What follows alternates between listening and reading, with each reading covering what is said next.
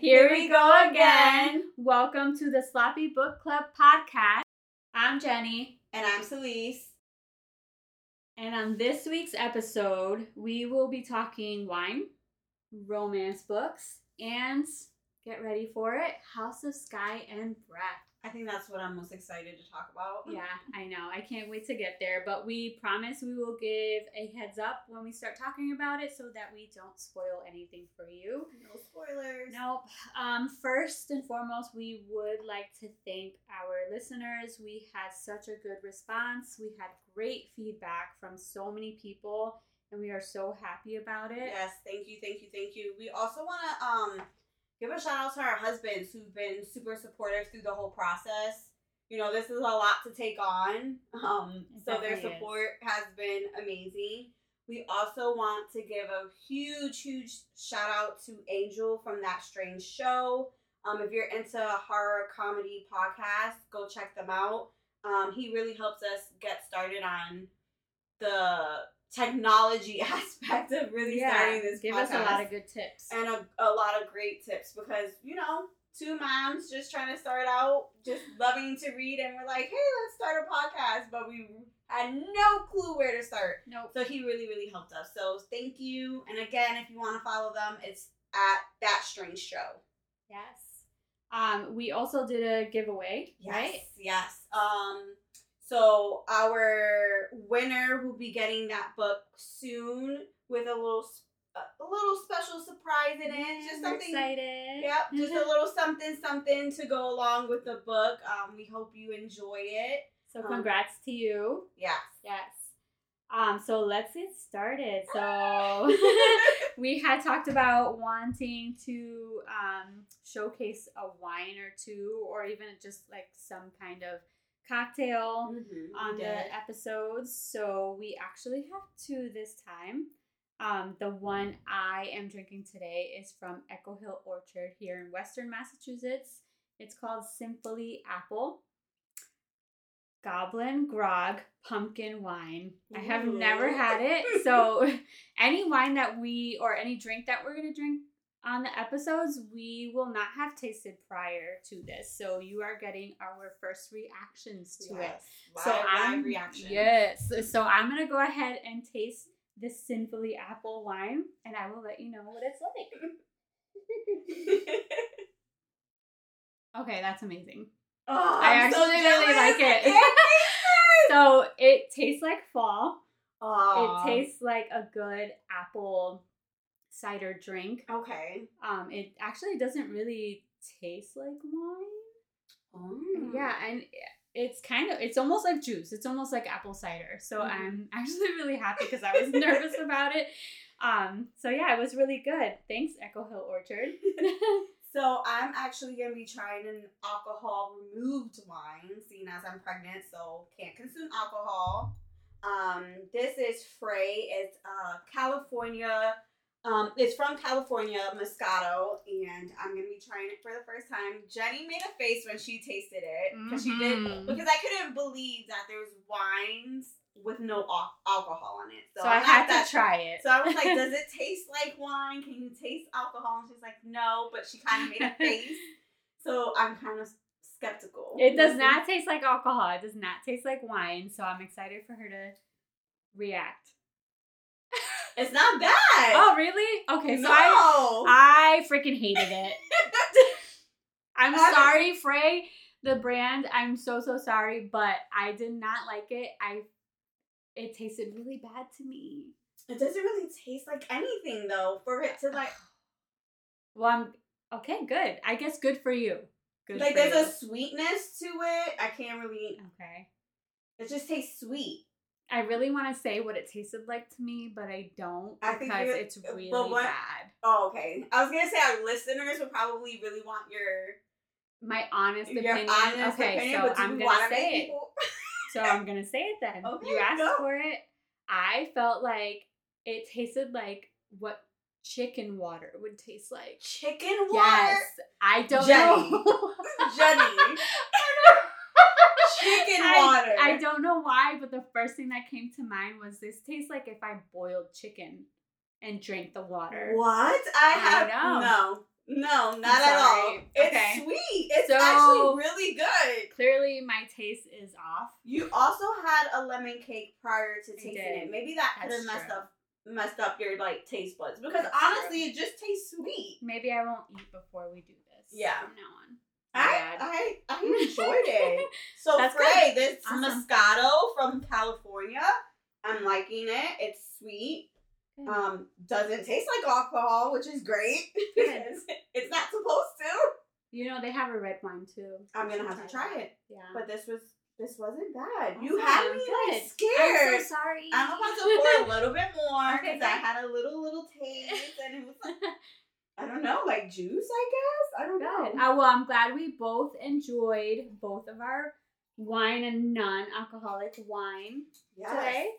Any recommendations? Don't forget to just comment on our podcast and let us know some recommendations because I actually really enjoyed this one. It wasn't bad. Yeah, you can comment. Chicken water. I'm sorry. I regret that I said that. Oh my god, that's so bad. Hey, honest review. Sorry. Yes, it was my honest opinion. That was the first thing that I tasted when I tried it out, and that was me being a good friend. Trying to taste the wine to make sure there was no alcohol in it. Thank you. I'll make sure, hopefully next time it doesn't remind you of chicken water. I hope not. I'm so sorry. Oh my god. All right. So, because it's the month of February, we really wanted to talk a little bit about love and romances and some books maybe we read, recently that really stuck out to us and we really want to talk about. I'll go first. One of the books that really popped up in my mind that I wanted to share was It Ends With Us by Colleen Hoover. So it's a book that I did read during our January TBR recommendations, and it's a book that really stuck out to me. I wouldn't really consider it a romance. It is a romance, but I don't know. I don't put it in the genre of romance just because of how triggering it can be. Because it does speak on, domestic violence and toxic kind of romances or relationships that you won't really put in a romance genre. I don't know. So lots of trigger warnings? Yes, a lot of trigger warnings that I wasn't expecting. But it had like a lot of raw emotions, some real character development, It's about a story, the main character's name is Lily Bloom, and she's in the midst of really like discovering herself and sorting out what she wants to do with her life and starting a business.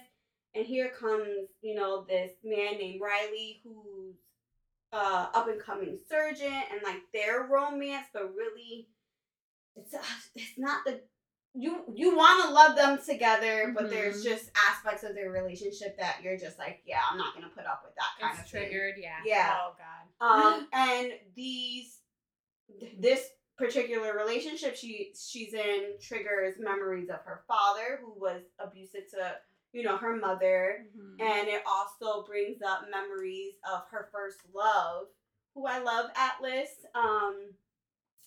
So all these memories come up, and she's wrote letters to Atlas. I really want people to read the story. I don't want to give too much away, but it's something that I feel like everyone should read. I think, it really goes into what are your limits that you're willing to put up with within a relationship. What is it that you're just like, no, that's not something I'm gonna put up with. And so you were frustrated throughout the whole book. I bet. Towards that middle ending, because you're thinking this is a romance book, and then he kind of flips the script on her, and it's kind of crazy. And you're just like, and you're making excuses for him. Okay. Oh. Yes. I don't like that. I don't like it either. But you do kind of like she's coming into her own, but you're on that journey with her. Okay. So you can't really predict what's going to happen within the story. And I think that was the beauty of it. And while she's going through these emotions and you're hearing how she's feeling, but he's also stating why he does the things he does, you're literally making excuses and you're understanding kind of why she stays during that first bad encounter that they have or, you know, fight or whatever. And you're just like, what? I guess I would try, give a second chance, you know? Oh my God. Yes. Yes, but then obviously there are certain things where you're just like, no, like leave him. Like, no. But it was, you know, a lot of my some of my other friends have read it and they were just like, they were triggered by it and it brought up some things. And I guess the month of love, and this is the book that I'm recommending, or like, but it's just, I don't know, it's something that really resonated with me. And like, I think about it a lot for some reason. It was just one of those books where you want to hate it, but you kind of have to, it teaches you kind of like a lesson at the end too. And I love the ending. I love that the title of the story, or the title of this novel, is within the ending of the story. Okay. Because it's about breaking cycles as well. So it ends with us kind of thing, and I'll let you think what that means to you. But I'm sorry. Depressing for a romance in the month of February, but it's something I had to share. It's just Jenny's getting like, girl, so you're crazy. Wait. So she just announced the next book. Are you going to read that next book? Oh, it starts with us? Yes. Is that the second? Because I don't read Colleen Hoover all that much. I've read 2 books. So yeah, she is doing like, I guess, the prequel to this. Oh, okay. So it's not an extension. At least from my gathering, it starts with us, and it's about, you know, Lily and her first love, Atlas. Got it. Okay. So I guess it's their story, because so many people were like, I want to know more about their love kind of thing. And me, I'm okay with what she put in those letters about him, and, you know, how the book ends. I don't need more from it. Oh, interesting. I feel like it's gonna take away from the characters. Then, but even Atlas, because you said you kind of I love Atlas. Him. Yeah, but what if it ruins it? Yeah, what if it ruins the vision I had of him? You know, I get it. I like that. We just got little glimpses of him, and then obviously he comes into her you know, present life at some point. Again, I don't want to give the story away. To me, who cares? Spoil it. No, it's just a raw book. Okay. It leaves you raw and kind of like knowing what you want in a relationship, and I guess that's the romance of it. Knowing what you want and knowing your worth in a relationship. It doesn't necessarily have to be a happy ending, but just knowing who you are. I feel like that. Right. That's how I got. That's how I felt about it. All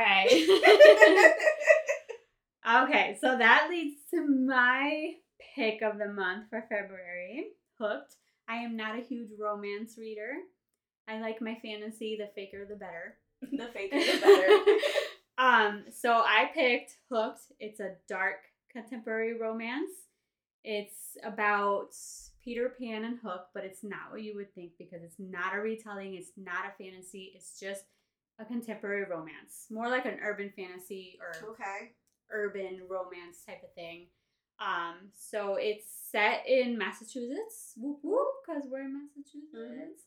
Look at you plugging in our state everywhere you go. The wine, last week. So basically, Hook is this badass drug lord. He helps run drugs through Massachusetts from elsewhere. He has a dark past in the sense that his family has died or was murdered. He doesn't really know at this time. So he was taken in by his uncle, who was super abusive. So fast forward to adulthood, he owns a bar. He works for this guy who we meet throughout the book, who basically runs drugs, and Hook is kills people and beats people up, that kind of nonsense. So he meets Wendy. She walks into his bar one day, and he sees this beautiful hot chick. He doesn't know who she is, but eventually he figures out that her dad is Peter Pan, but his name is not Peter Pan. It's just Peter. So that's what you have to kind of take from it. You have to shut your mind off from the Peter Pan fairy tale. You just have to think about it as it's just their names and kind of their personalities. Okay. So he meets Wendy and he's like, well, fuck. I hate Peter. I want to kill him. He's my nemesis. So I'm going to fuck his daughter. Oh my God. Revenge. Yes. So basically poor Wendy. Being used. She's not all that innocent. Okay. So she comes off as a super innocent college girl. She has a little brother and she wants to take care of him because Peter, her dad, is never around. Her mom is dead. So she meets Hook and she's like, fuck, he's hot. And they get together and... Does Wendy know that Peter and Hook don't get along? She has no idea. So... Peter's rich. Her family is rich. So she doesn't want anyone to know that because eventually when she meets people, they're like, they change on her. Yeah, exactly. So she reveals nothing of her family and she starts to date Hook. His real name is James, obviously. James Hook. And he basically eventually falls in love with her. Course. Yes, but in the back of his mind, he hates Peter so much. So he's struggling with, do I date her and love her, or does my hate for Peter overtake that? Okay. So he's struggling the entire book with this, but man, is it spicy. It's steamy. He does things to her that is like, whoop. So don't let anyone read over your shoulder. Oh, it's one of those. Yes, it's one of those. That when someone comes over to you, like, oh, what are you reading? Like, no, go away. That actually happened once to me while reading this book. Oh my God, that's the worst. I hate when people come and they see me reading and they're like, oh, what are you reading? I'm like, I can't really I'm reading porn. Basically. No, so, I mean, it's a super short book and you can fly through it if you're a quick reader. So, basically, at one point throughout the book, Hook thinks that Wendy is actually working with her dad. He kidnaps her. He ties her up. Oh my God, what happens in that scene when he ties her up? I'm blushing. Oh my God, I wish you guys could see Jenny's face. Her face is getting red. She's covering her eyes. Okay, so spicy. Lots of things happen. Eventually, it's a HEA, so it's a happy ending overall. But it's such a good book. There's a lot of trigger warnings, so if you're not into the whole graphic sexual scenes, look at us. There's non-conventional romances that we're recommending. We're happy endings, love, fantasy. This is a happy ending, but it's not good throughout it. There's so many things that you're like, oh, would I ever let does somebody kidnap you? Exactly. I mean, would you let them do things to you? No. And she just that reveled in it, just take me. I guess that's her thing. Wendy is a freak. Yeah, so please read the trigger warnings because there are tons for this book, and the author actually does a really good job on her website labeling the trigger warnings. That's awesome. She does, and I really like that because you don't want to read something and then eventually you realize something and it triggers something in you, which isn't cool. Yeah. So I really like that. The author, Emily McIntyre, does that with all of her books. That's awesome. On there. Yeah. So.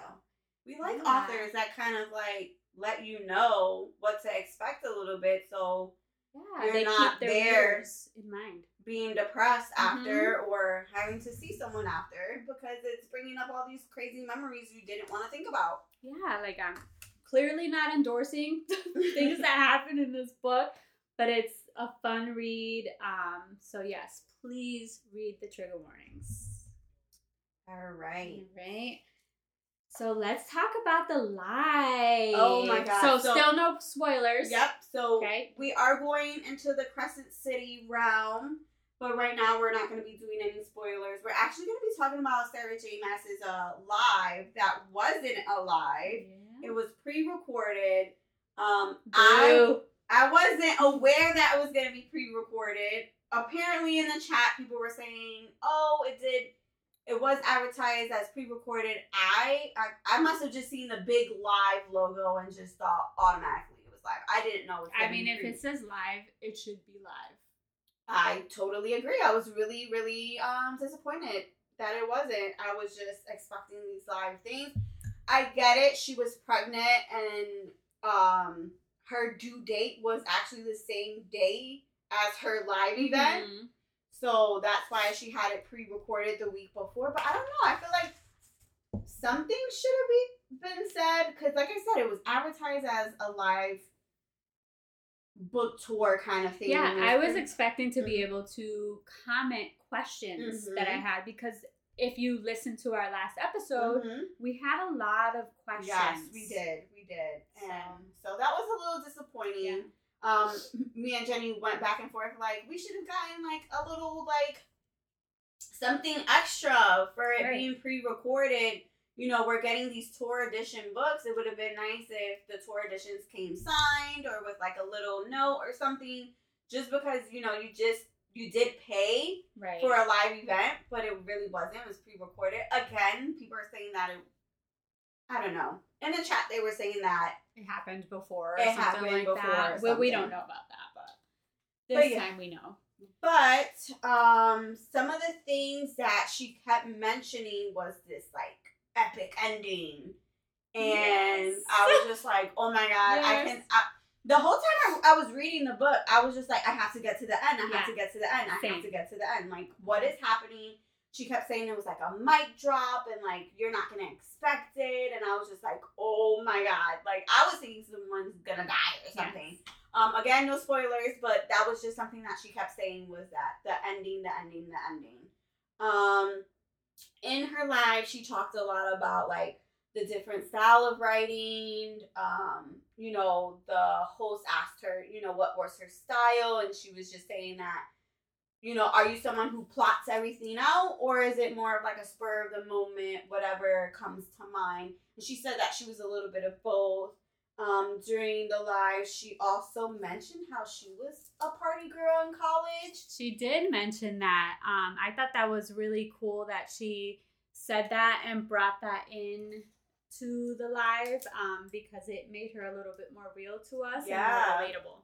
And, you know, she said some of the way that Bryce kind of partied kind of related to her. So, like, throughout some of the book, I'm just like, okay, which part was real? Yeah, which part was Sarah? What did you do? What were you doing? Oh, my God, was that you in the back? I know! I was thinking the same thing. In the bathroom of the club? Girl, get it? Someone that was like a lion? Okay, all right. So, just little things. And like I said, she mentioned how she was, pregnant, and that's why she pre-recorded everything. And then during her book release day, she showed her baby girl, which was really, really, really cute.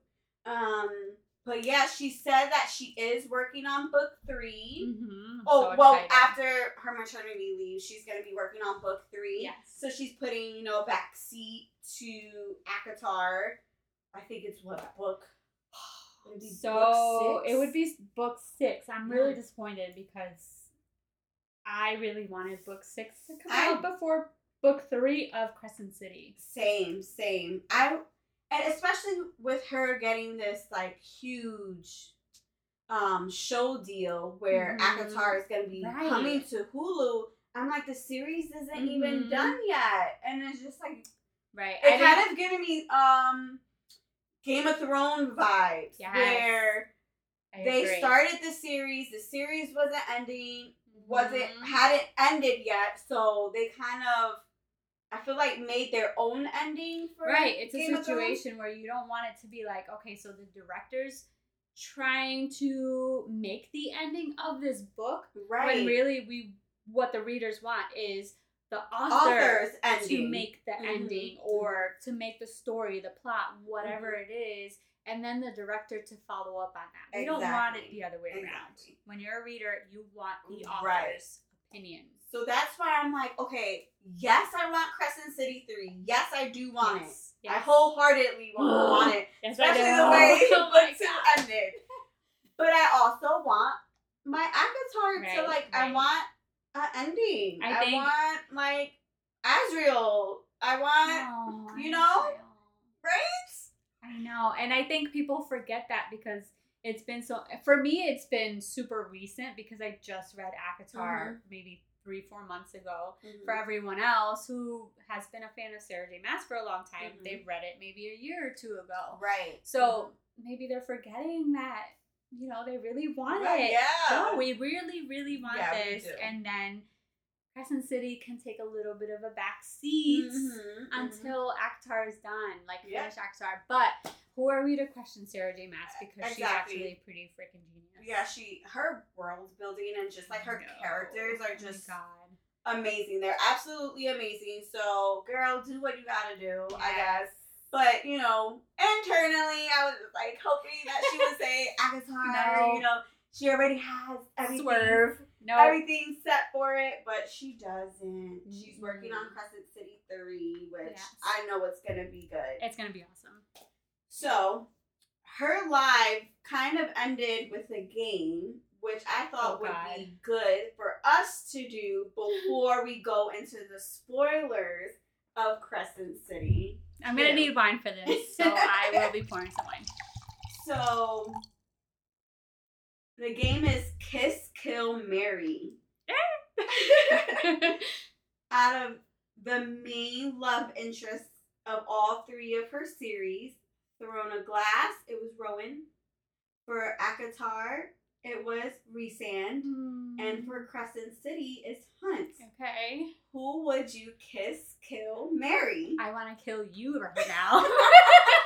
I think she wanted to kill her host for even asking that question. This is hard because I love every love interest in all of her books. Same. Okay. So, because we don't want to spoil anything yet, we're not going to say why we picked what we picked or anything like that. We're just going to give names. Yep. So, kiss, kill, marry. Let's see. Who are you kissing? All right. I think I would kiss Hunt. Oh my God. Yes, Hunt. Okay, Hunt. Okay. I would marry Rhysand because I would want him forever. And then kill Rowan. But I really don't want to kill him, but I would kill him. Oh my. Yes, I would. Okay. I know. I'm not going to judge. It's so bad. I'm not going to judge. So I would kiss. It's okay. That's how you feel. So I would kiss Rhysand. I would marry Rowan, and I will kill Hunt. Wow. Yes. That is my kiss, kill, marry.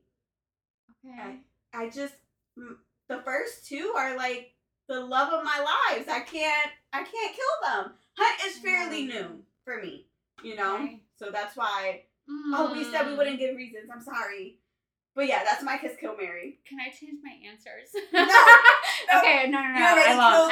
I did kill him. I killed him. Oh my God, he was my first love. That's what I'm saying. I couldn't. He was my first love. All right, here comes I'm over Hunt. it. Here comes Hunt coming in. Boo. I'm done. Done with this game. All right. So. All right. This is it. Yes. If you have not read Crescent City 2 or you do not want to hear any of the spoilers, just stop listening.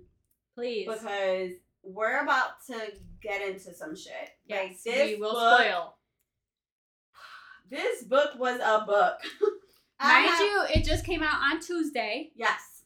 And we read 800 plus pages in 4 days. Yes. 4 days, people. That is a lot. It was a lot. Yeah. To say that it was a lot of information too. Like this was because it wasn't just Bryce and Hunt's point of views. It was so many different point of views within one book. Yeah. And I think we felt about this. We felt like this in the first book, where like the first few chapters, you get so much information, and you would think that the second book is not like that, but it is. And you would think the second book would kind of tie into the first one, and no, this left me with even more questions. Yes, it did not answer any of our questions we had last week. Maybe one question or two, if that. But we'll get to that. Oh yeah. Okay. We will get to that. So again, please, we don't want to spoil anything for you. Mm-hmm. So if you don't want to listen, thank you for listening thus far. Yes. We love you. Thank you for your support. And come back. Yes. Please come back. Please come back. Okay. So let me give a quick little synopsis of it, and then we'll get into it. So this House of Sky and Breath, it focuses on the rebellion as a whole. Mm-hmm. So we know in the first book, the humans were kind of trying to rebel. We learn about the fallen angels that rebelled way back in the day, that kind of thing. But they were that kind of helped the humans. Yes, they did. So this one, they're not, looked as important because they have no powers. They're human beings. Like, they're lowers. They're nothing because they have no powers. Mm-hmm. So this one is just the rebellion as a whole. Yes. We have a lot of people afraid to be part of it because it's the law. If you're part of a rebellion, you're going to get executed. So, and not nicely. No, right in front of people in the middle of like the town square. Yes. Imagine you just driving downtown and you seeing dead bodies. Yeah. That's insane. And it happens in this book. Yeah. So it's city life, and people just take pictures and keep going about their day, which I find kind of weird. But continue. I'm sorry, Jenny. No, that is kind of weird. So, yes, it's based off the rebellion, and nobody wants to get involved, but essentially people get involved anyway. It centers around this new character, Sophie, that we meet. She's something called a Thunderbird, which is supposedly this huge and powerful being, or veneer. More of her. I know. I really wanted more of her. So it's centered around her and her brother, who people think are Thunderbirds. They basically end up killing Sophie because Sophie goes into like this death camp to save her brother. And they kill Sophie because they realize that she has intel on the Asteri. The Asteri are the all-powerful beings. They're the law. Yeah, they're the law. Everyone answers to them. Think of Volturi for Twilight. I wouldn't know because I didn't read Twilight. So there's 7 Asteri. Right now there's 6. There's 1 empty seat. But everyone answers to them. So Sophie has intel on them that could destroy them. So they destroy her. They basically murder her. Mm-hmm. Or we think they murder her, that kind of thing. The Asteri hire, the Hind. It was the Hind, right? The Hind murder. Yeah, so they brought her on a boat, they drowned her, and that is it. That's all we hear about Sophie. So the entire book is Bryce and Hunt with all of their friends. Rune, Flint, Declan, Therian, and then we meet someone new, Cormac. Cormac? That's his name, right? Cormac. And at least that's how I pronounce it. I think it's Cormac, yeah. They're all basically trying to find Sophie and her brother, Emil. Mm-hmm. That's his because, name. like you said, they have this gift of the Thunderbird that supposedly was wiped out, supposedly, and here it is. There's two of them. Yeah. So throughout the book, you basically feel different feelings for all of Bryce's friends because everyone has a different reason for trying to find Sophie and Emil. They all have their own agenda. Yes. Even though it's all about, okay, we have to save, this kid, because, again, we don't know if Sophie's really dead. The Hind threw her into the ocean. Right. We don't know what happened to her, but she's the Thunderbird, so she may have survived it. Yes. And they all have their own separate agendas on why Therian just wants to get out of his The River Queen, the River Queen. The enchantment. River Queen wants Sophie or Emile, dead or alive. Yeah. She said she didn't really care what they were, but she's forcing Tharian to find them. Yeah. But Tharian doesn't really care. He just wants to find them to get away from her. Yeah, he just wants a reason to just not be near his queen, basically. Yeah. I was kind of sketched out about him. I really liked him in the first book, and then this one, and then I was this like, one, yes, I agree. You're like out for yourself right now. And that's he's kind of selfish. Yeah. He definitely was out for himself this time around. With Bryce, she's just seeing this is like a 12, 13-year-old kid that people are willing to kill for just to get his power, and she's just like, he's a child. Right. She just wants to protect him. She had the most like honest, genuine, like I want to get him away from the Asteri type of finding him. Everyone else was like, how can we use him? Even Cormac, like he only did it because he loves Sophie. And that was his reason, was, okay, if Sophie is dead, I need to protect her brother. But I also feel like he would have used him for the rebellion as well, which, he's a child. So Cormac, we learn, is Agent Silverbow. Yes. He is in love with Sophie. We learned that in like the prologue. And he ends up finding Rune and Bryce at some point in the book. And he is actually Rune's cousin. So I'm telling you, folks, like this book, it's like jaw dropping each and every turn. So he's cousins with Rune and technically cousins with Bryce, if you kind of see it that way. Yeah, but not. Well, no, blood related because it's through his father, right? Or is it his mother? Is it his mother's? Okay, oh, it's his mother's yes, side. You're right. His mother's side. So he's not related to Bryce. He's related to Rune. So he is betrothed to Bryce. Yeah. Because of the Autumn King. Yep. So Bryce's and Rune's dad decide, how can I ruin Bryce's life? Yeah. I think I'm just gonna, because he is king. Of the Fae, and his, only cares about power. Yes, only cares about power, and he doesn't really like Bryce. We know that. So he was just like, how can I ruin my daughter's life? Oh yeah, let me get her married. Let me marry her off to her cousin. For breeding purposes. Exactly, yeah. Disgusting. He's the worst. So I honestly thought he had like a hidden, like a Rhysand kind of I remember you said that last week. Development where I felt like he was being mean, so people would be scared of him to protect his children. Right. But then you learn more about how Rune grew up with the Autumn King and how he abused him. Yeah, he is truly the worst person in this entire book. So it's like, no, you're no Rhysand in my eyes. Sorry. Absolutely not. No. So Cormac ends up kind of weaseling his way into the group. Oh, yeah? All the friends and everything, and they decide they want to find Sophie and Emile and everything. Like we said, they all have their own agendas.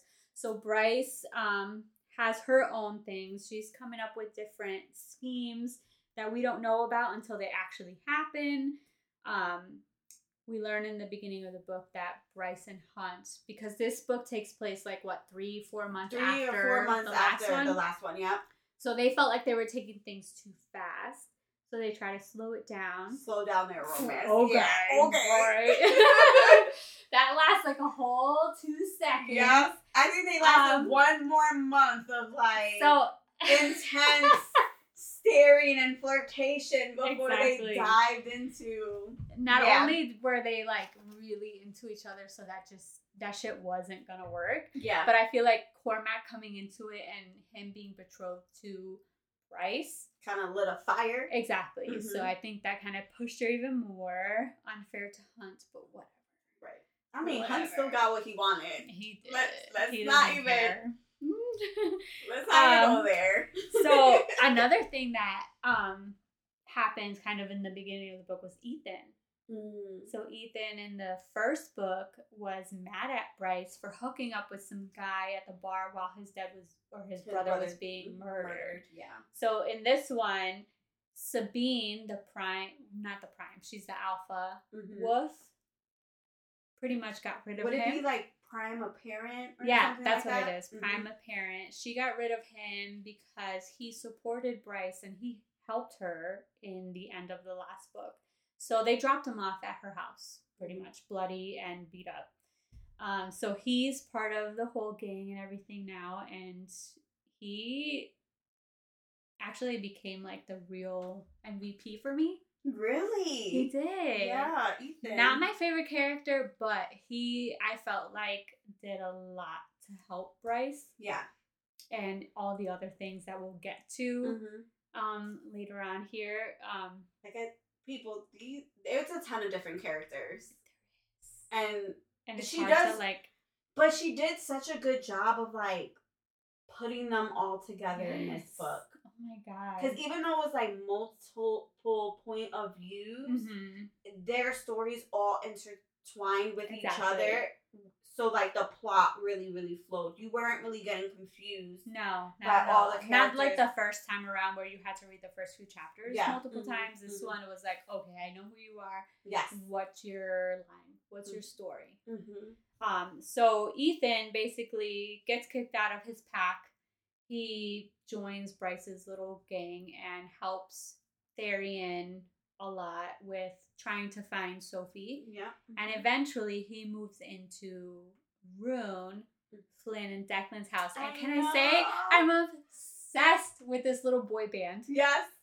I'm kind of upset that Sarah hasn't made like a group name. I know. Like the cadre for Throne of Glass, which was, their little clique. And then for ACOTAR with Rhysand and all the characters, it was the Inner Circle. Yeah. Where's the name for this group? They need one. And they're so funny. I love that you have the Faye Boys and Ethan as the boy band. I think that should be their name. They should be a boy band. I really like it. They have a lot of good banter and they like just mess with each other a lot. I really like them. They're my favorites. Rune is my favorite, by the way. I wonder why. He's so cute. I really like him a lot. Or how about that connection towards the end of the book? Yep. Okay, but oh my god, I just got sweaty. Before we get there, Okay, all right. So eventually, there are 2 archangels that have to replace the 2 archangels that died in the last book, the first one. So Sandriel and Micah, they were both killed, one by Bryce and one by Hunt. Bye. So we have now Ephraim. And Ephraim? I don't know. He starts with an E, guys. Come on. And Celestina, is in charge now of Crescent City. Yes. So she brings her own Triari with her, and he brings his own Triari with him. Which is basically like bodyguards, high-end bodyguards. What Hunt and Victoria and Justinian. Yes, Justinian were to Micah. But the other 2 are dead now. Yes. And Hunt is the only one alive. Oh, and Isaiah was part of that too. And Naomi. So Celestina brings her own to Crescent City, and obviously everybody's worried. They're trying to figure her out. Is she good? Is she going to be just as bad as Micah? So she brings the Hellhound. Too much wine. His name is Baxian, and the Hound, Pollux. Yep. Hunt hates Pollux. He hates everyone. Loves him. The moment he sees this man, he fights him. Yes. He hates him. Pollux is a piece of shit. So even though I was excited that he was there, like I was like, shit, like what's gonna happen now? What is Pollux gonna do? Because he just doesn't fucking care. It's just about killing people. So that's what it is. And he's bloodlust. Like he loves killing people and scaring people, and that's just his vibe. So then the other archangel, Ephraim, I It's either Ephraim or Ephraim, something like that. So he's the archangel of Pangera. Yes. And he is now betrothed to Celestina, and he brings his own triari, the Hind and Mordok, which have their own little and the harpy, yes.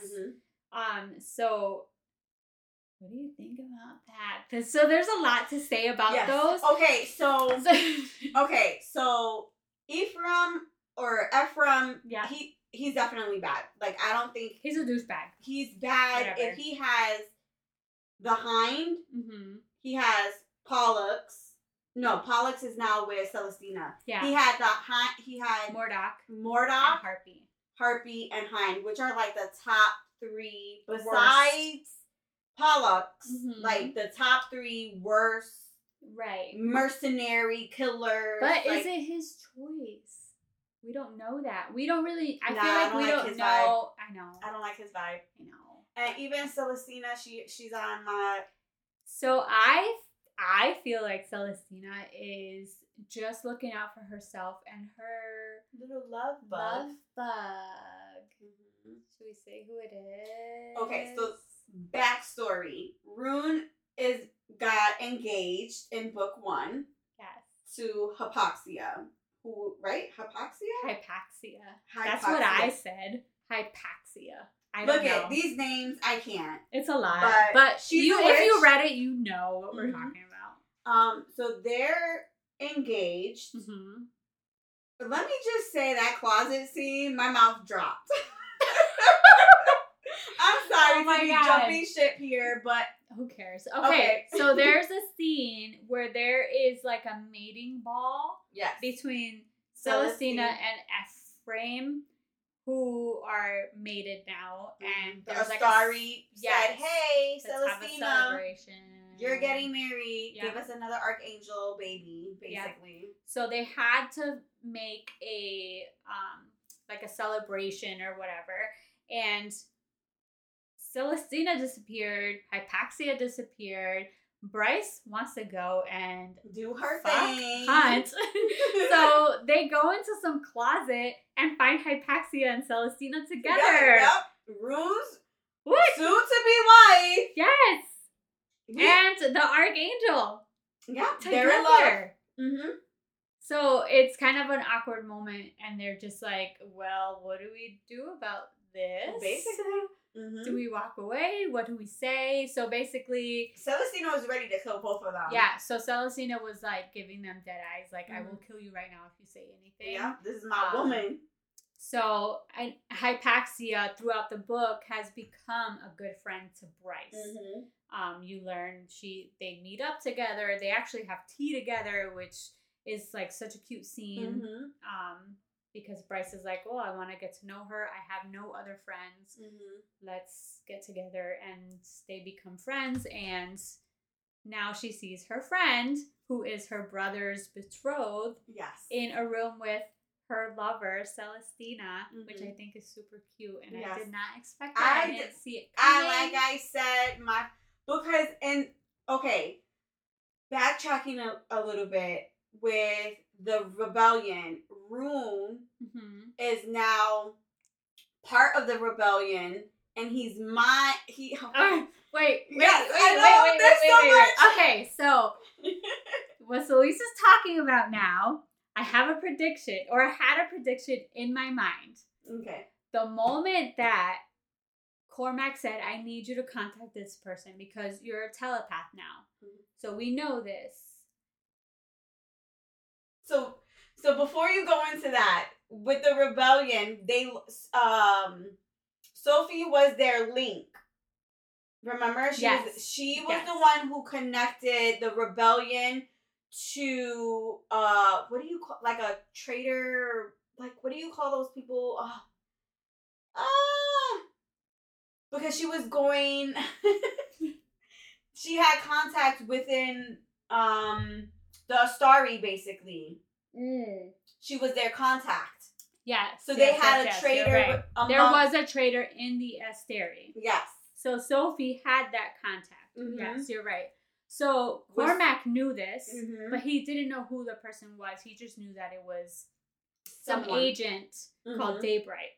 So he gave Rune some kind of stone or crystal that he can contact this traitor, whoever this person was. So Rune did this, and he meets Daybright. Yes.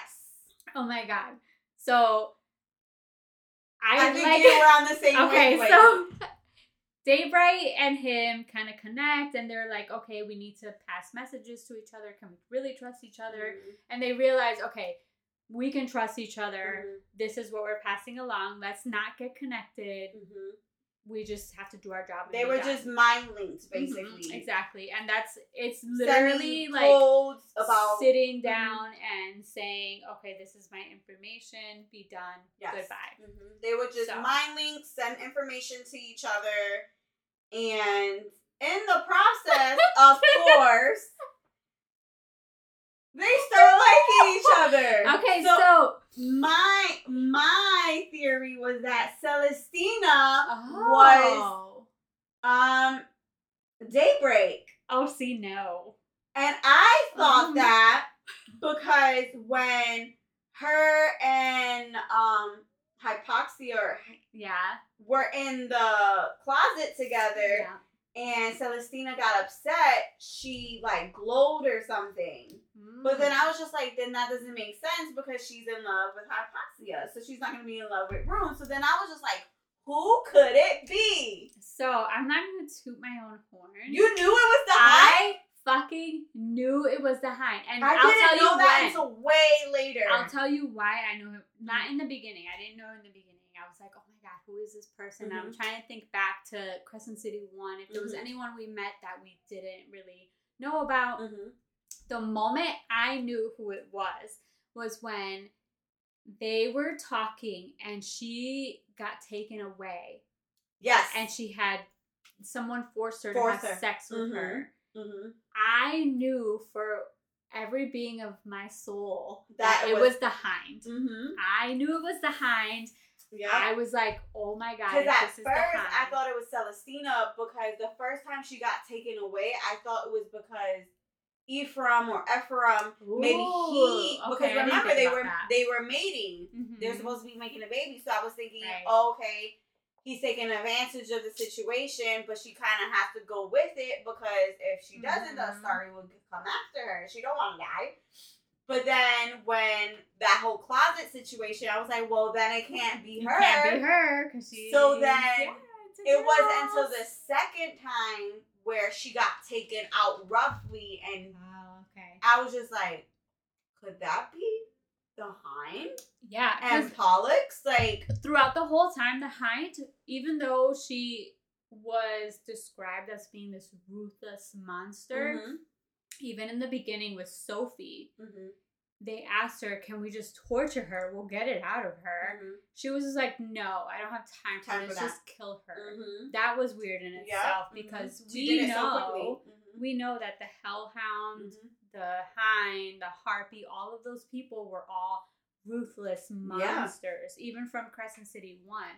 So I found that weird, but I didn't think about it. And then when this happened and she was taken away and was forced to have sex with someone and Rune couldn't see who, that I knew it was her in my heart. I knew it was, and I was so freaking excited. I know. I love Rune so much, and I'm so happy about this. But we'll see. know they're mates, right? I'm sure they're mates. But she kind of even the put way in the book. He said something it like the like a stone dropped or whatever. He was mad at her for being who she was, basically, but he still felt like he wanted to protect her. Even in the end, we'll get to that. Even in the end, when things were happening, he was just like, I want to protect her. Like, no one should be touching her. Oh my God. I fucking love Rune. Yes. Okay, so let's see. Where does that bring us? So that brings us to the end. Let's talk about Rune. Before there's like so much. I have questions, and I want to see if you think the same thing. So the Viper Queen and Therion. Oh, okay. Do you think the Viper Queen is a Vlag? Because remember, so we haven't mentioned this part, Okay. But we find out in this book that the Astari is not, well, they're siphoning people's magic to stay alive. Right.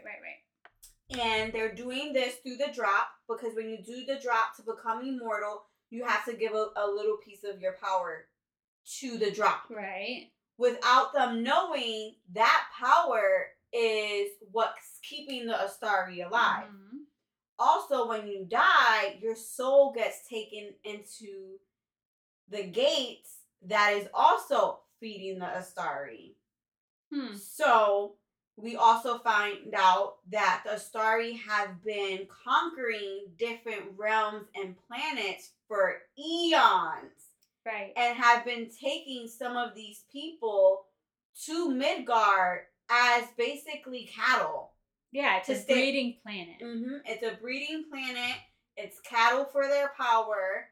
So if they're taking different fae and creatures from different realms, could it be possible that they've gotten a blag? And I only say that because of Therion's situation with drinking her blood, and now he feels like he's on a leash to her. Yes. And she can call him whenever. Like, if she gives him something to do, like, I want you to go jump off a bridge, he's gonna go do it. Yeah, and there was some point at the end where he could hear her, he could feel her talking to him, like, do this and get back to me, like, right now.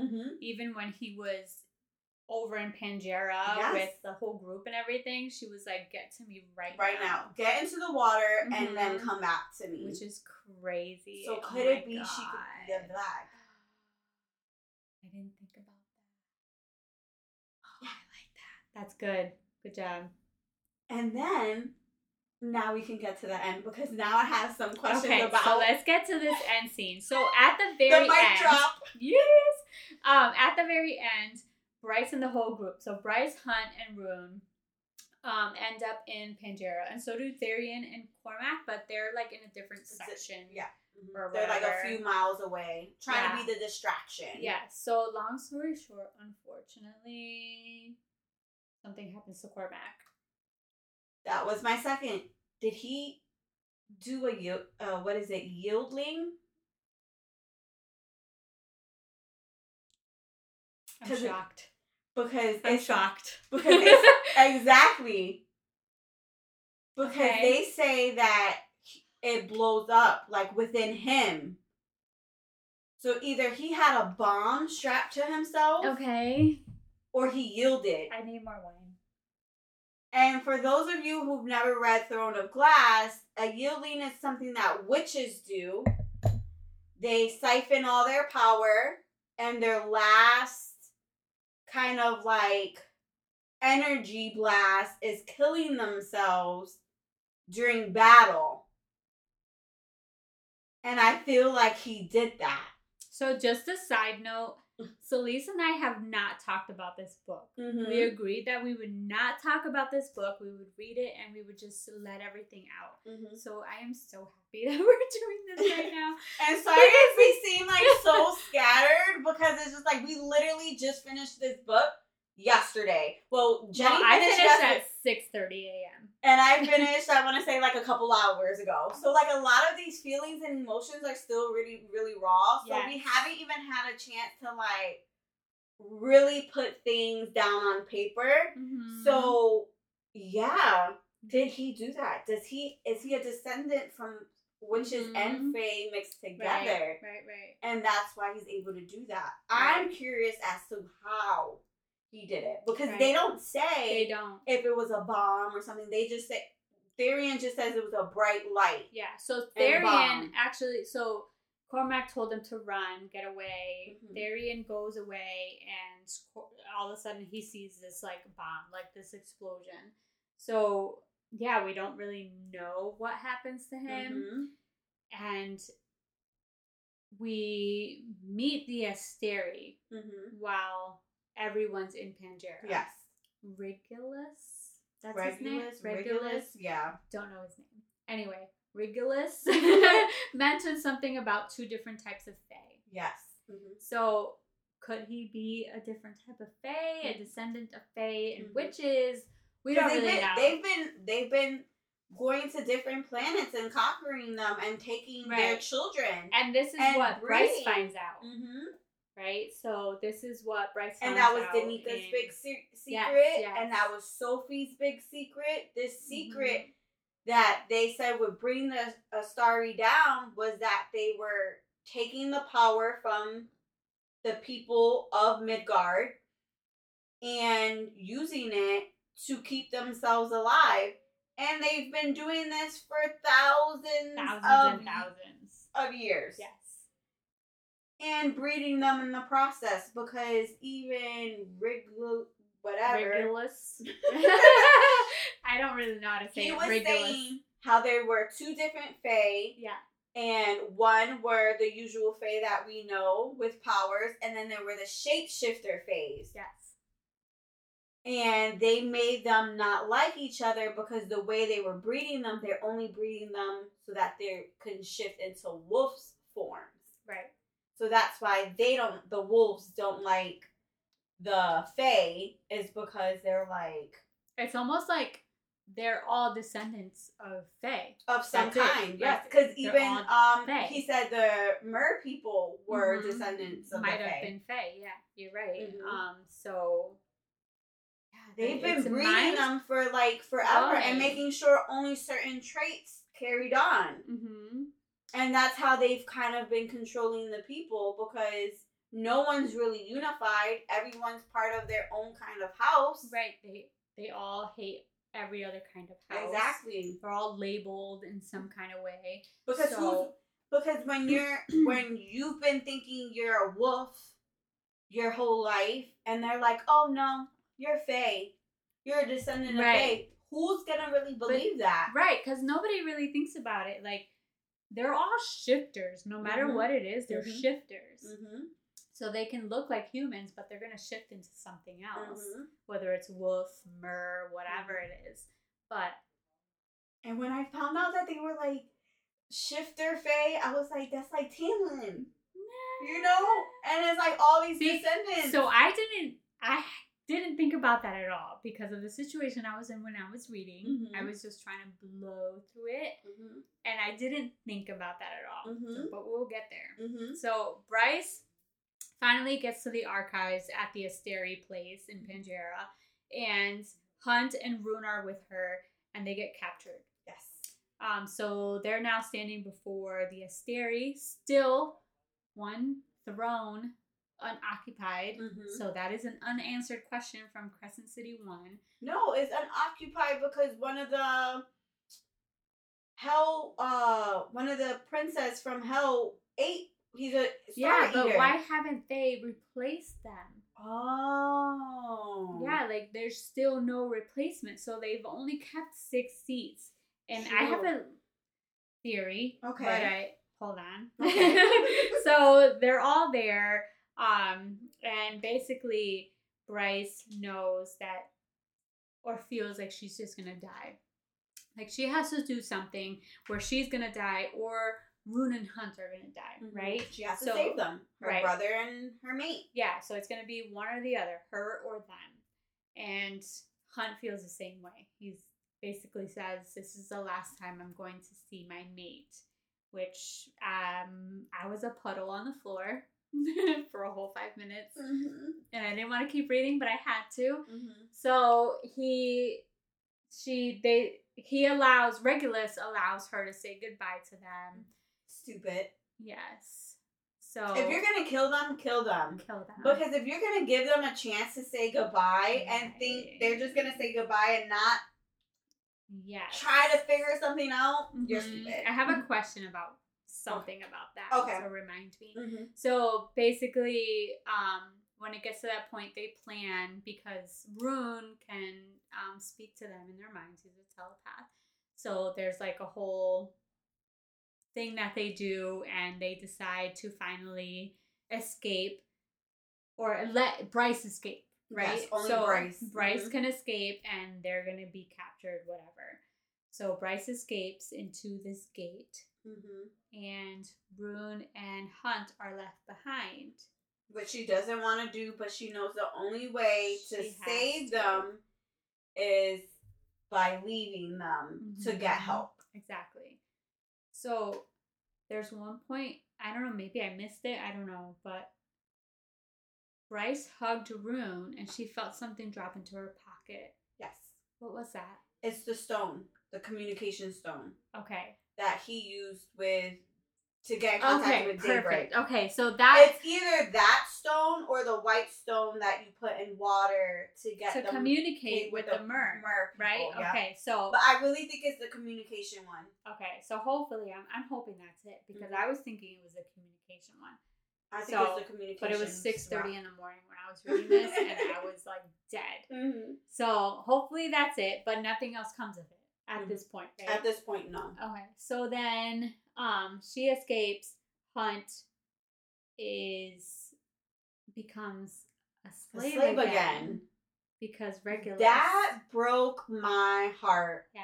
I think he would have rather them take his wings, die, killed him before he was a slave again. Yeah. And the fact that they say like his roar or his cry was so bad, and even Braxian started hyperventilating because he knew he was gonna get the throne crown.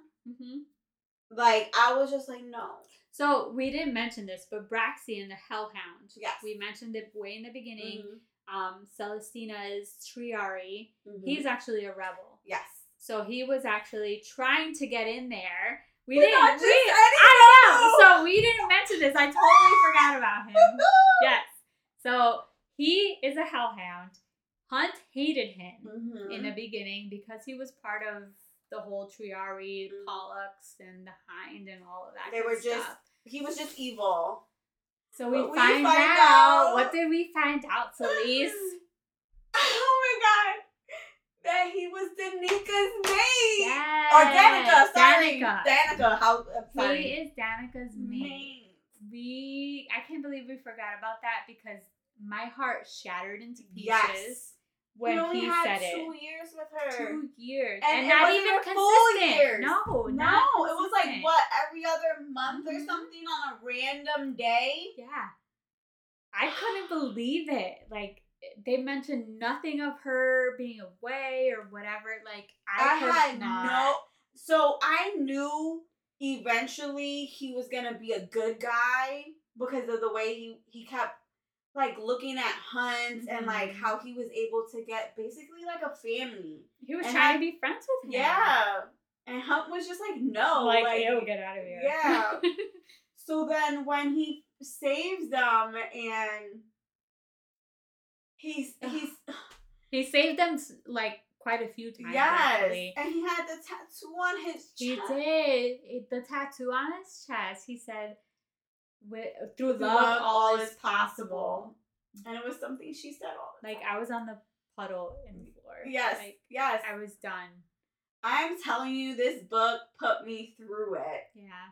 Because all the twists and that was something that was super unexpected. Like, I did not suspect that at all. That was something so good. At least with, like, the Hind situation and Rune, like, as you read, you were kind of connecting dots and stuff, and you were just like, oh, okay, it probably is the Hind, and then when you find out it is the Hind, you're like, oh, okay, cool. Yeah. But that threw me way off. Yeah, nobody made any type of connection that Danica had a mate already.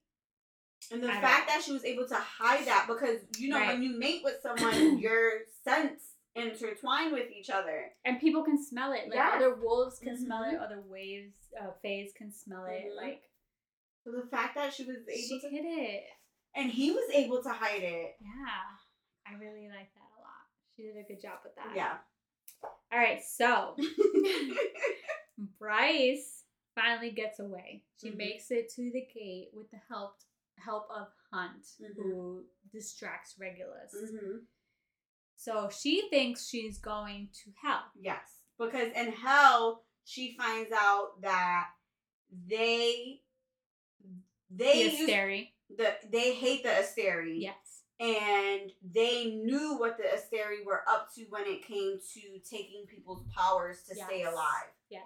And back in the day, they rebelled with other Fae and humans to try to overthrow the Asteri, but then they wound up losing.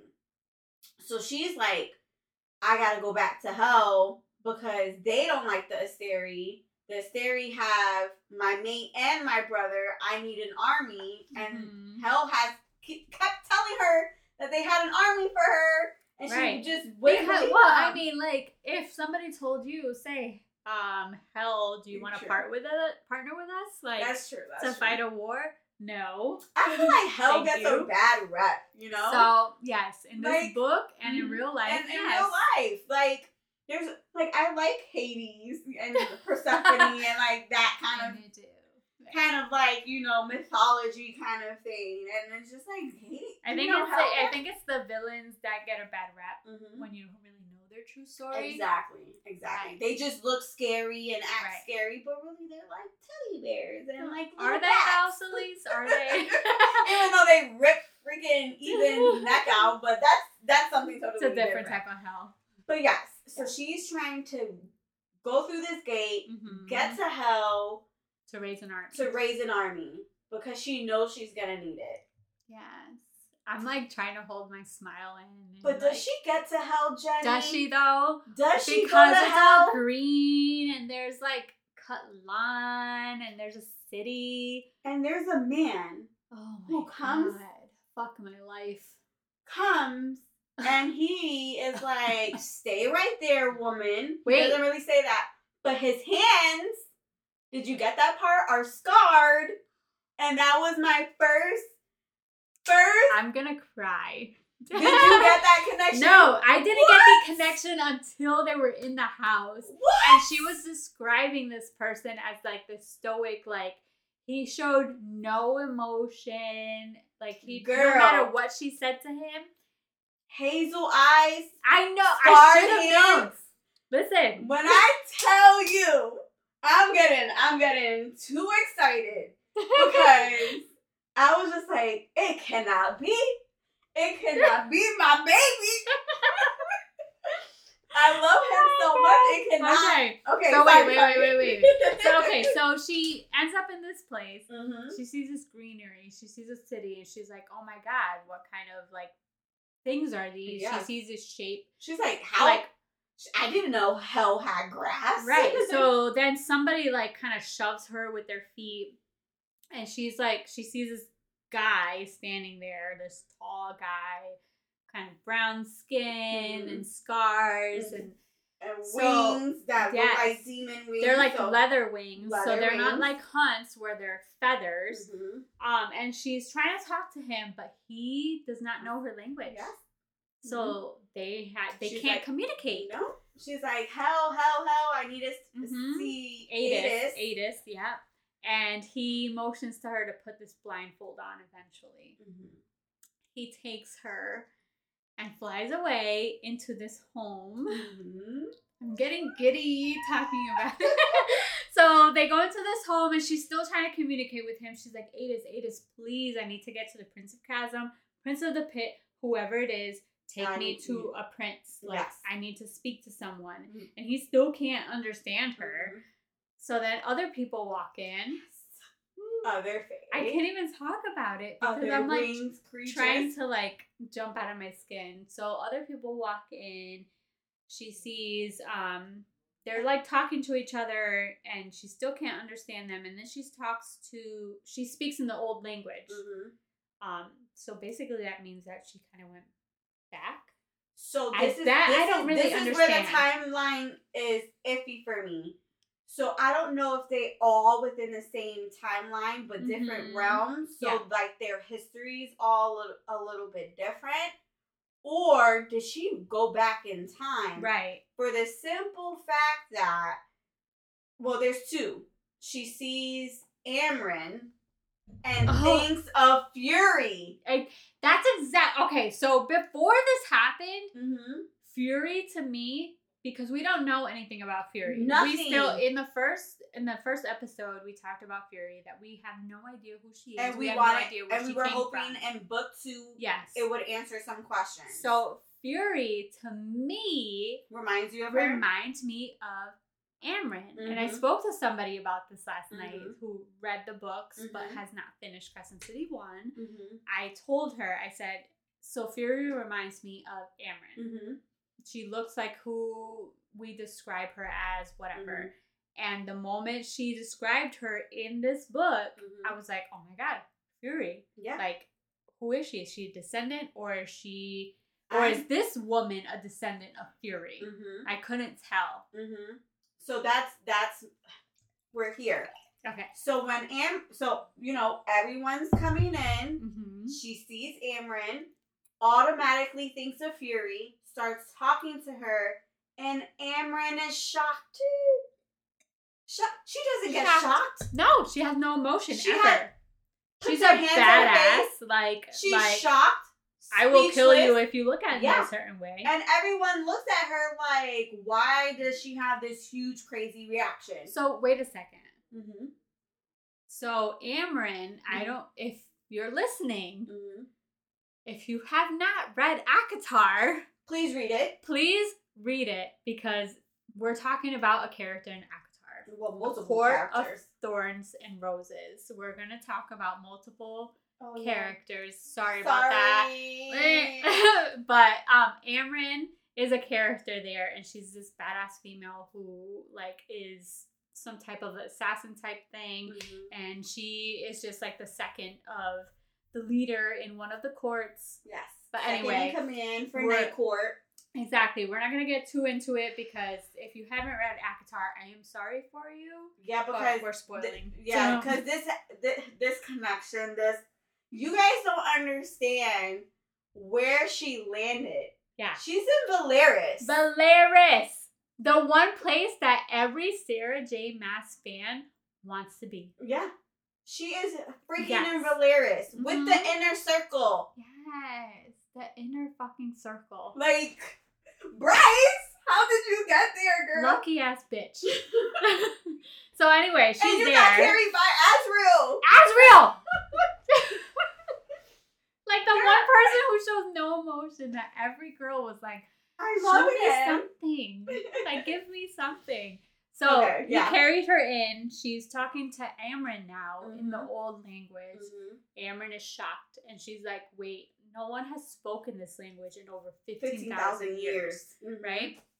So I don't even know where it goes from there. So then, guess who comes in with paint splattered on her pants and a white blouse? Farah. Yeah.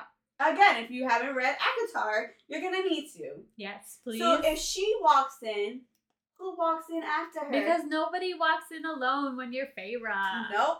Farah always has an entourage, and his name is Rhysand. Whoop, whoop.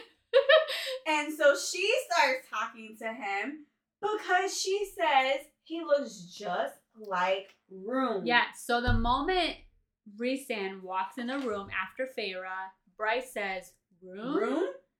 So clearly that means that Rune is somehow related to Rhysand. This is how I've been connecting the dots. So I think they have to be descendants of them. Okay. And so then you think Valeris is like way back in the day? I think so. Okay. All right. Only because they don't have the technology of things. That's true. They're speaking in the old Fae language where Bryce says that she learned currently because she was Fae. So that was a language. So her mother was forcing her to learn. Yes. Old Fae language. Yes. At some point. Yeah. Yes. Okay. Because, they have old books and galleries. So this is all old history. Yes. And so it has to be that they're descendants. And it makes sense because Rhysand can winnow. Yes, he can. That means teleport, people. Teleport. He has the Damati. Yeah, Damati. Which is the telepathy. which is being able to mind speak. And that is something Rune can do. Yeah, he can. I fucking love Rune. So it's like, if... And then Cormac can winnow, and he was a descendant on... No, because now I'm trying to make the connections to how... Oh, so, she can only do it because she gets energy, and that's... But exactly. Okay. So I think, because I didn't make that connection that you did, but now I'm like, holy shit, yes, you're right. Rune's mom, I can't remember, is Cormac related to his dad or his mom? Because I feel like he said his mom was from Avalon. So it's Cormac. Cormac. So it has to be on the mother's side. Yeah, so that can only mean that that's where it's from. Yes. And he says he gets his shadows from his mother. Yes, which Rhysand can create shadows. Yeah. Yes. Yeah. Ah. Yeah. I'm gonna pee. But this is what I mean. So he has to be a descendant because he has all these qualities of Rhysand. Yes. And the fact that the first thing Bryce sees is her brother in his face. That means, you know, they say after a while you kind of start looking like, you know, the people before you. Mind you, Bryce is not related to Rune's mom. Right. Bryce has her own mother who is a human. Her only, veneer family is from her dad, who is a fae, the Autumn King. So that's their only connection through Rune, and Bryce is the Autumn King.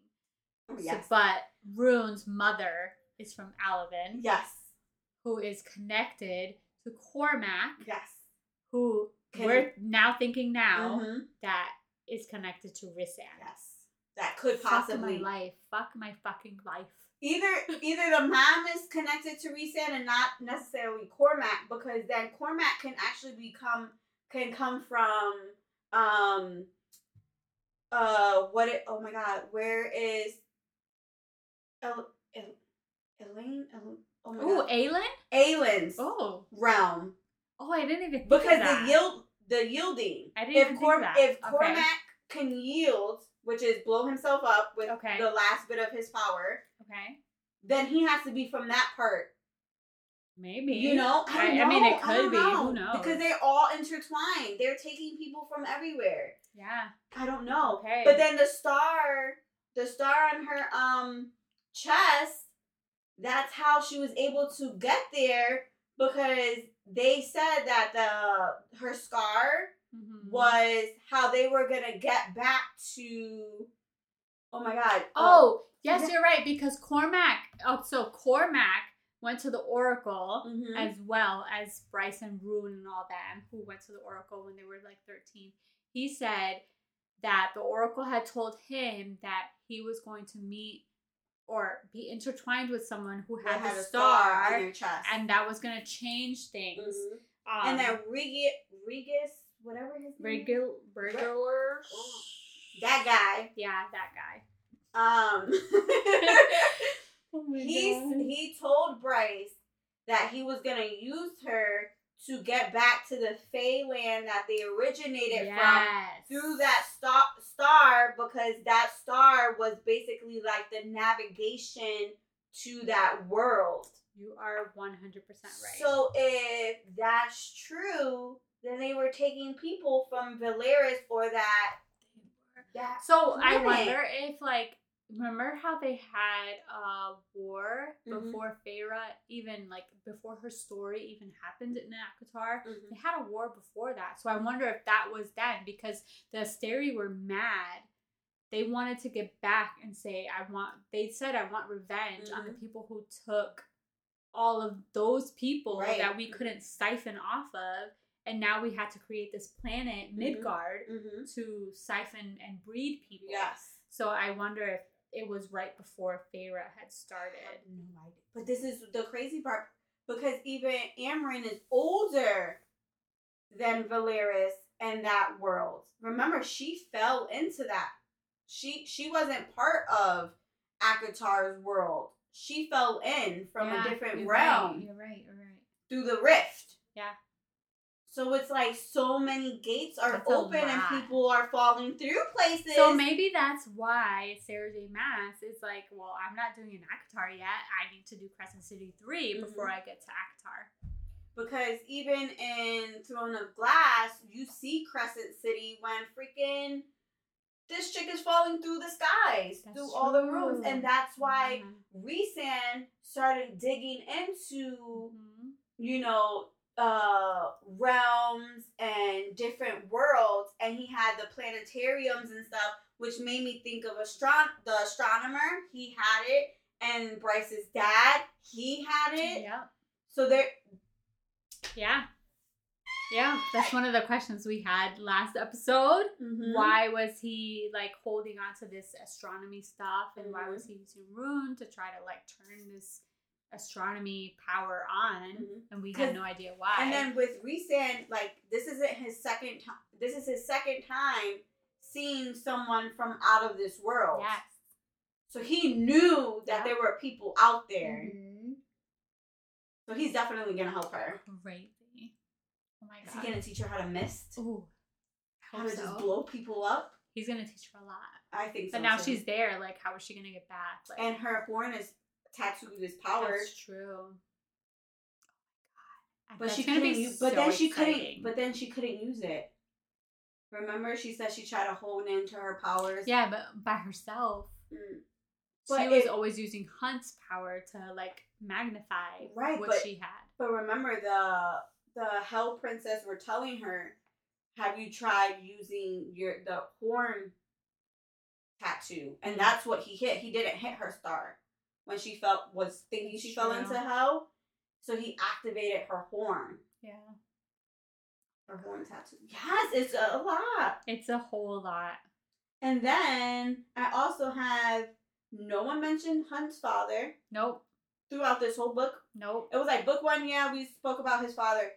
But they did mention that he was breeded or something. Oh, yeah. By the Asteri. Yes. Oh. What does that mean? Right. They took his mother and had her mate with some random person? Probably. Or like, I mean, I wouldn't put it past them if they're forcing, like, Celestina and Ephraim. But I don't think it was just a random person. No. Because remember Danika's father, Mordok, when he smelled Hunt, he said you smell different. Oh no. Oh, that would be so shitty. He said you smell different. That would be shitty. And the Oracle said the same thing. You're something that I thought was lost or from far away or something. But so with that, I don't know. Like I still feel like there's something bigger with Hunt because Adis. Remember he called his scar the slave mark the Black Crown. There's something up with that. I don't know what it is, but I feel like Hunt is more important. Is he a descendant of somebody from hell or something? So I might be stupid in saying this, but I feel like he might be some kind of descendant or something to have to do with that 7th seat in the Asteri. I don't know why, but that's what keeps bringing my mind back to. I don't know. But that stuck out to me when I didn't even think of that. When Mordok was like, you smell different. Yeah. Like, what are you? You don't smell like other angels I've smelled before. Yeah. What does that mean? Right. And along with that, Jessica knows who Hunt's father is. They didn't really talk about Jessica in this book. No. She came up a few times, but she wasn't really important in this book at all. At all. She was there here and there. She provided information. So where is she? What is she doing? Right, exactly. Where's her library now? Where's this big human civilization library? Yeah, I know. That's what I had highlighted. Jezebel. Where is she? Along with Jezebel, I know we talked about this a lot of time. Haba. Okay, now I'm feeling maybe she is alive in some kind of way. Is she? I don't know. Because oh my god, we didn't even think about, they're so alive. Okay, so Ethan, Bryce, and Therian went at some point to an astronomer who kind of keeps mystics as slaves. Mm-hmm. And we don't know who these mystics are. Mm-mm. Eventually, we find out that one of the mystics is a wolf. A wolf. Which is an alpha wolf. Mm-hmm. But mystics are kind of like if you ever seen the movie Minority Report. Do you remember how they had those like people inside the water and they would tell the future or something? Mm-hmm. That's kind of what the mystics kind of reminded me of. Okay. So, you know, they were like the oracles. So Ethan and Bryce and Therian went to the astronomer to kind of get answers about Ethan's brother Connor. Right. Because they had just found out that their souls get taken into the... It's like the second light or something. And then they just get like eaten or whatever, and their so they're gone forever. So basically a big fat lie. These theory made it seem like if you die, you go to hell. They decide whether or not you are worthy of being in the bone quarter or something like that, and you stay there, but the people alive can worship you and talk to you and whatever. So that's a big fat lie. Yep. They find out that the Asteri and the people in hell, like the princes or whatever, in deep depths of the pit, can eat your souls. And you're done. You're gone forever. And get whatever power you have left. Yeah. So at this point, Ethan's like, that's fucked up. My brother's there. My bad. The pack is there, and I don't want that to be their eternity. Yeah. I want them to live. I want them to hear me when I pray to them, blah, blah, blah. So he's trying to figure that out. Yep. So he goes back to the astronomer to save this wolf that is a mystic who was basically sold to the astronomer when she was 4 years old. So he went back there and he figures out that she's an alpha wolf. Alpha wolf. And before he goes there, he goes to the prime of the wolves, and the prime tells him, well, that's a Fenrir heir. Yep. Which is a relative of Danica. Yes. Which means that Sabine. Sabine. That's what it is. Isn't the heir. Isn't the heir, or the only heir. Right. Basically. Right. So, yeah. I think they mentioned something about Sabine having a older brother which if she has an older brother, then obviously in like king's terms, you know that the older sibling has rights to the heir and their kids have rights to the heir before the lesser siblings. So, which means that if the older brother was the heir, their child would be the heir, which means that this mystic would be the heir before Sabine, who is a bitch. Yeah, I hate her. Nobody likes her. Nope. Everyone hates her. Even Danica, her own daughter, hated her. Which is crazy. So Danica didn't even have like a mom or dad, you know? Nope. It's, oh my God, we never mentioned who Danica's father was. That's right. Okay, so Danica's father, Mordok, who is part of the Triari of Ephraim. Yep. Ephraim's Triari. So he's not in Crescent City, he's in Panchera. Yes. So we find out a little bit about his history when and it's nothing Ethan, good. No, nothing good. He is just a straight up asshole. Ethan kind of mentions him at some point when he runs into him at some point in an alley. He's really not that important, I don't think, right? I guess the only importance he has is his nose, because he's able to. Right. He's a bloodhound. He's a bloodhound who can basically tell your lineage. Yes. Yeah. So whatever powers you have, or like any what type of veneer you are. Or your family history, even, which, you know, say your dad stepped out on your mom and you have a sister out there where so the bloodhound is a DNA test. Yeah, basically, he has a really good nose. Which, now that I'm thinking about it, so Danica 100% knew who Bryce was. Yes. before Bryce knew who she was. And knew her brother when they first met. She knew right away. I wonder what she would have said if she met Hunt. Ooh. You know, because her dad is like, oh, you smell different. Yes, because we still don't know who Hunt's dad is. Yeah.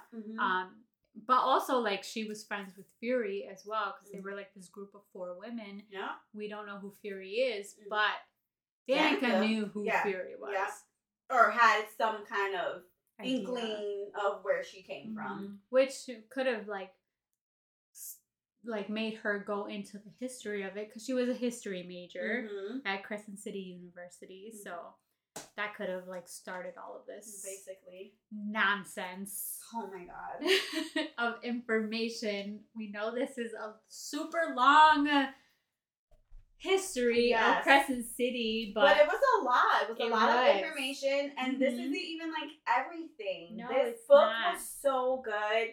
It had a good plot, a good storyline. It had multiple, point of views, which usually I don't really like because it kind of could get confusing. But this was just so good.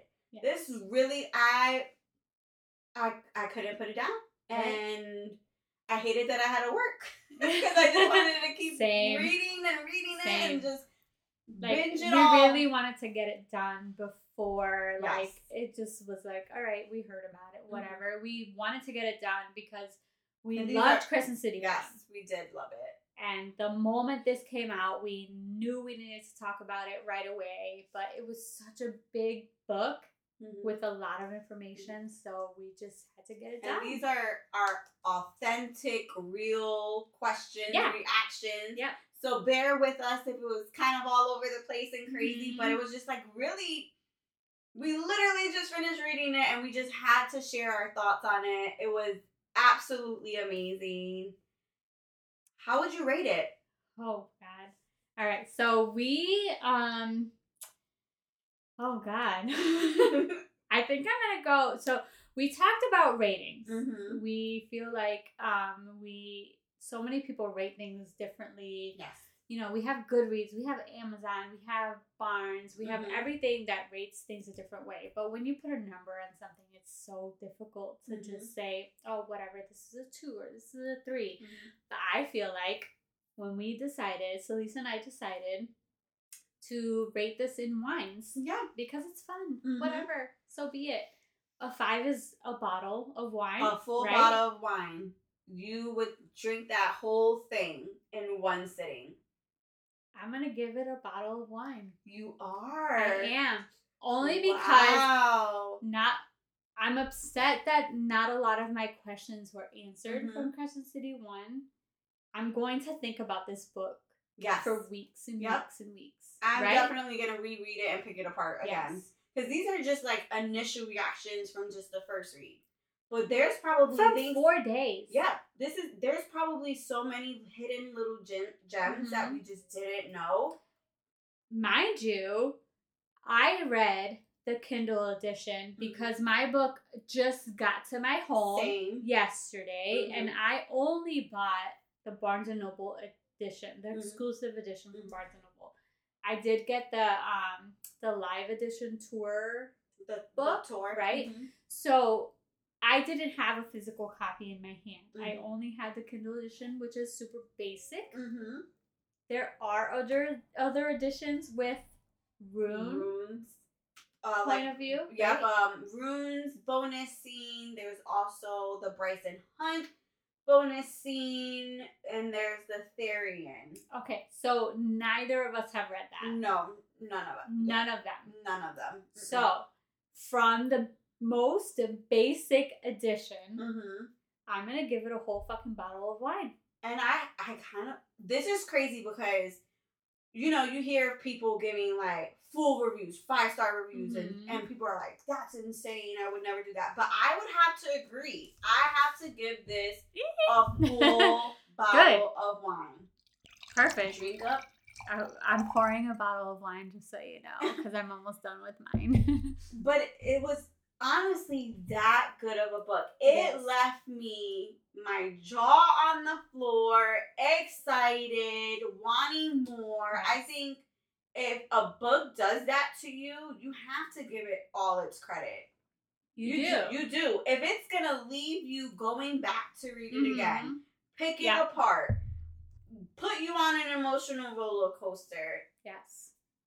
Give credit where it's due. And I feel like this book was definitely a full bottle. Yeah. I have to say, it was a full bottle. Yes. And you know that I was going to give up ACOTAR. You were. I was going to give up ACOTAR. And I hate the overhypeness of books. But honestly, if it's due, it's due. Yeah. Like, I can't deny that. I loved it. I absolutely loved it. I really did. And I'm kind of happy that I have, like, multiple copies of it. Because if it was not that good, I was really going to be beside myself. And I'm so happy I do, because it was worth it. It was worth every single penny. Yep. I only have two physical copies, but I did get the ebook and the audiobook so that I can listen on the way to work. Oh, okay. It's like, it takes me 5 fucking minutes to get to work, but I had to listen to it on the You're like, I can't to work. Yes. So I only have 2 physical copies, so I can't wait to read the other point of views, like Rune, Bryce, and Hunt, and whatever. But I can't wait for that. I'm so excited. Yes. This was amazing. Yes. I can't wait for you guys to tell us what you think. Yes. When we post about it on Instagram, please comment your questions. Your thoughts, your opinions. Yes. What did you think? Did you agree about all of the anything? Like, do you think Rune is a descendant of Rhysand? Do you think Cormac yielded? If you read Thorn of Glass and know what that is, just anything. If you disagreed, we don't care. We want to know. Like, just because maybe you know. Oh, is the Viper Queen a Vlad? Come on, someone has to help me out here. Someone, please, just comment on the post that we make about this episode. And just let us know, because we will definitely get back to you. If we don't get back to you, we will let you know. We will put it on our next episode. Yes. We will talk about it briefly. So yeah, just let us know. Yes. Let us know what you think. I'm excited to hear what other people have to say about it and their opinions. Yeah. So please don't hesitate to reach out, DM us, or comment in our Instagram your thoughts, opinions. We want to know. And if you have recommendations on books that you want us to read that you think we would like, or that you think we could break down and talk about, just please let us know. Or is there an upcoming author you're really in love with and you want us to give them a shout out and read one of their stories? Reach out. Authors too. Like, if you want us to read your book and talk about it, we'll go for it. Why not? I think our next episode is going to be highlighting some of our authors that we've read so far that we're super excited to talk about. And there's a couple.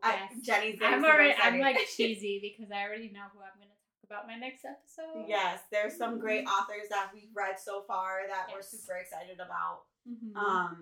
Also, if you have any wine recommendations, non-alcoholic, or even mocktails you want us to try that doesn't taste like chicken water, put that in the comments too. Sorry. Frey. The brand's out. I don't know. Sorry about that. But yeah, just let us know. Comment, DM. We're super excited that you're here with us. We're super excited to be doing this. And if you've heard this far into our podcast, good for you, because we just really this is a long one. And I'm sorry. We just been shooting the shit and talking about this book, and we're excited about it. We're hoping you're excited about it. So thanks for all the love and listening. Yes. Bye.